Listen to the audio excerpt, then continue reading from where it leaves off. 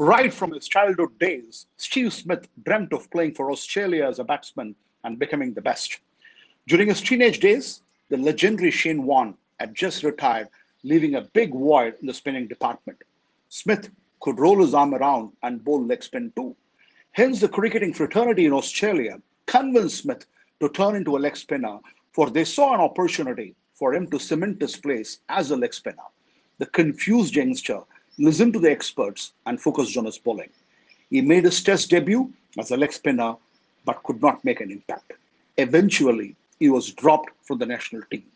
After days of introspection, he decided to give up the option of being a spinner and focus exclusively on his batting.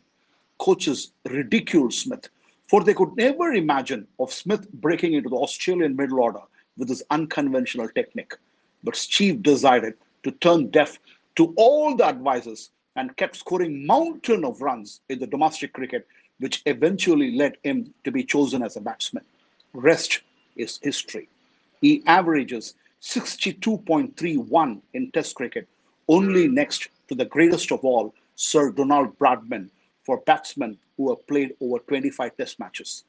The world saw a mediocre leg spinner in Smith, while he himself saw a world's best batsman in him.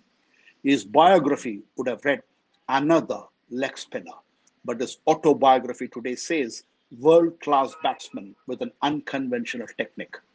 The world can script only your biography, but you and you alone can write your autobiography. Have an awesome week. Loving you all. JVC Sriram here.